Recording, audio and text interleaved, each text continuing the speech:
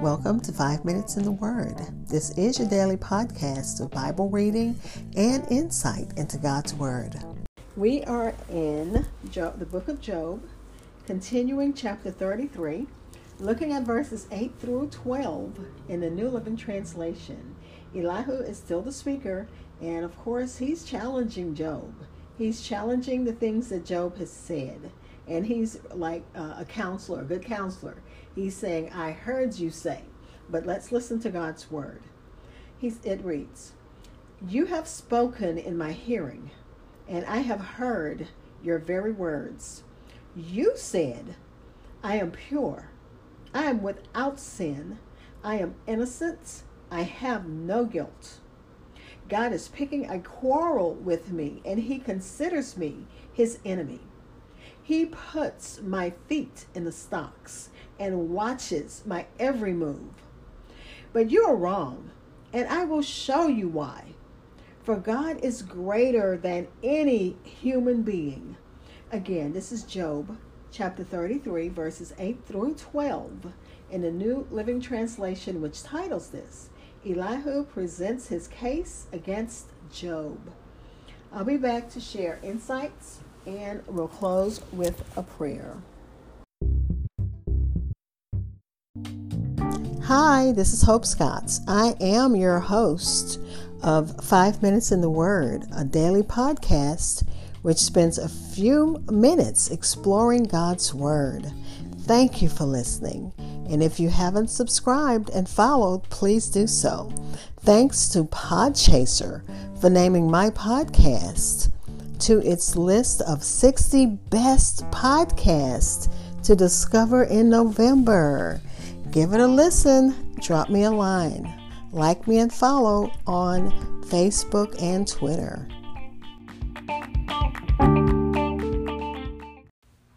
Again, that was Job chapter 33, verses 8 through 12 in the New Living Translation.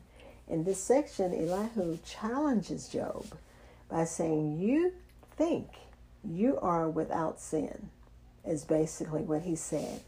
He charges Job with some indecent expressions, reflecting upon the justice and goodness of God in his dealings with him. Remember, Job just felt that God was treating him unfairly, unjustly. Elihu doesn't base his charge upon hearsay. He was there. So he was an ear witness, in the words of Matthew Henry, as to what he's about to reprove Job for. So he's an ear witness and an eyewitness. Thou hast spoken in my hearing, and in the hearing of all this company.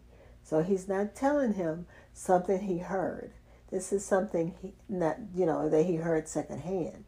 This is something, it wasn't gossip. He was there. He didn't have a private conversation with Job, and now he's putting Job on blast by bringing up what Job told him in private, bringing it up publicly for all to hear. Matthew Henry says, when you hear anything that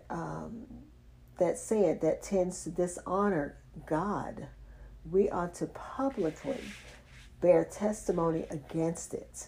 And I know in our the climate we're in, that's kind of hard to do. But if at all possible, especially when you have young converts who are hungry for the word, and maybe there's things that, is not exactly right, even as I'm trying to share what, from different commentaries, as I'm sharing God's word, there are things that I may not have right, and I need to be corrected. So when we get in that place, or if we are given that opportunity to straighten up someone's thinking, we need to do so. Back to the commentary. It says, surely you have spoken in my hearing. And what Elihu heard is, I'm pure without transgression, I'm innocent, and there is no iniquity in me. So he claims to have listened carefully to what Job had to say, and now reported what he has heard. And that's what a counselor does. A counselor kind of lets you talk and then repeats what you said back to you, and to make you hear it and to see if they understand it. So that's what Elihu is doing. He's saying, but this is what I heard you say. The commentary points out that what Elihu heard is not exactly what Job said, even though he said he listened carefully and he's reporting back what he said. He said Job claimed to be pure and without transgression, to be innocent and sinless. But that's not what Job said. Job described his prayer as pure, and he kept asserting his innocence because, of course, he didn't understand what was going on. He never claimed to be sinless. But he did indeed say, God, you know that I am not wicked. And Elihu, I'm again reading from the commentary, did not deal fairly in charging Job with saying that he was clean and innocent from all transgression. Job only pleaded that he was upright and innocent from all transgressions. Let's pray.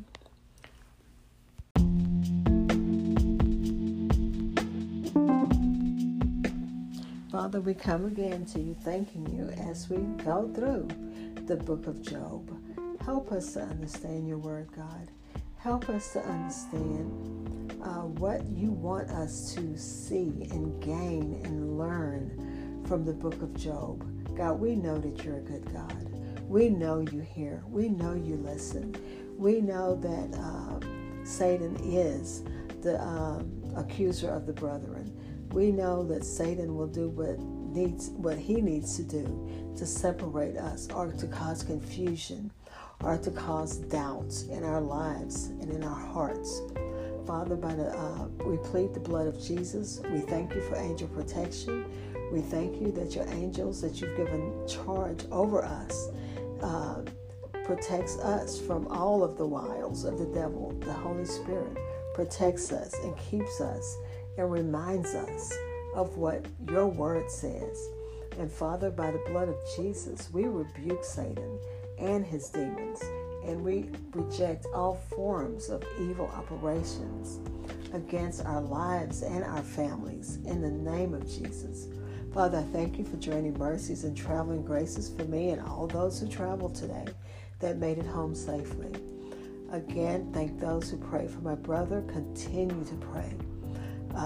Cancer is not a kind enemy, but those who've had it, those who've been blessed to not have it anymore, you know that the battle is a long one and a hard one. So we're praying, and thank you for praying for him, praying for his health, praying for his healing, because we know that God is a healer. And those who need God in a special healing way, we're praying for you also.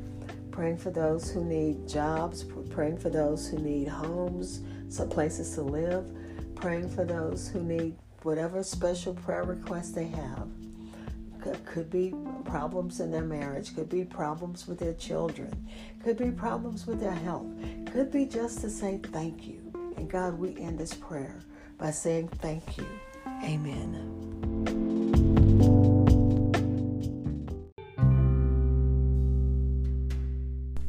Thank you for spending time in God's Word with me. Be blessed.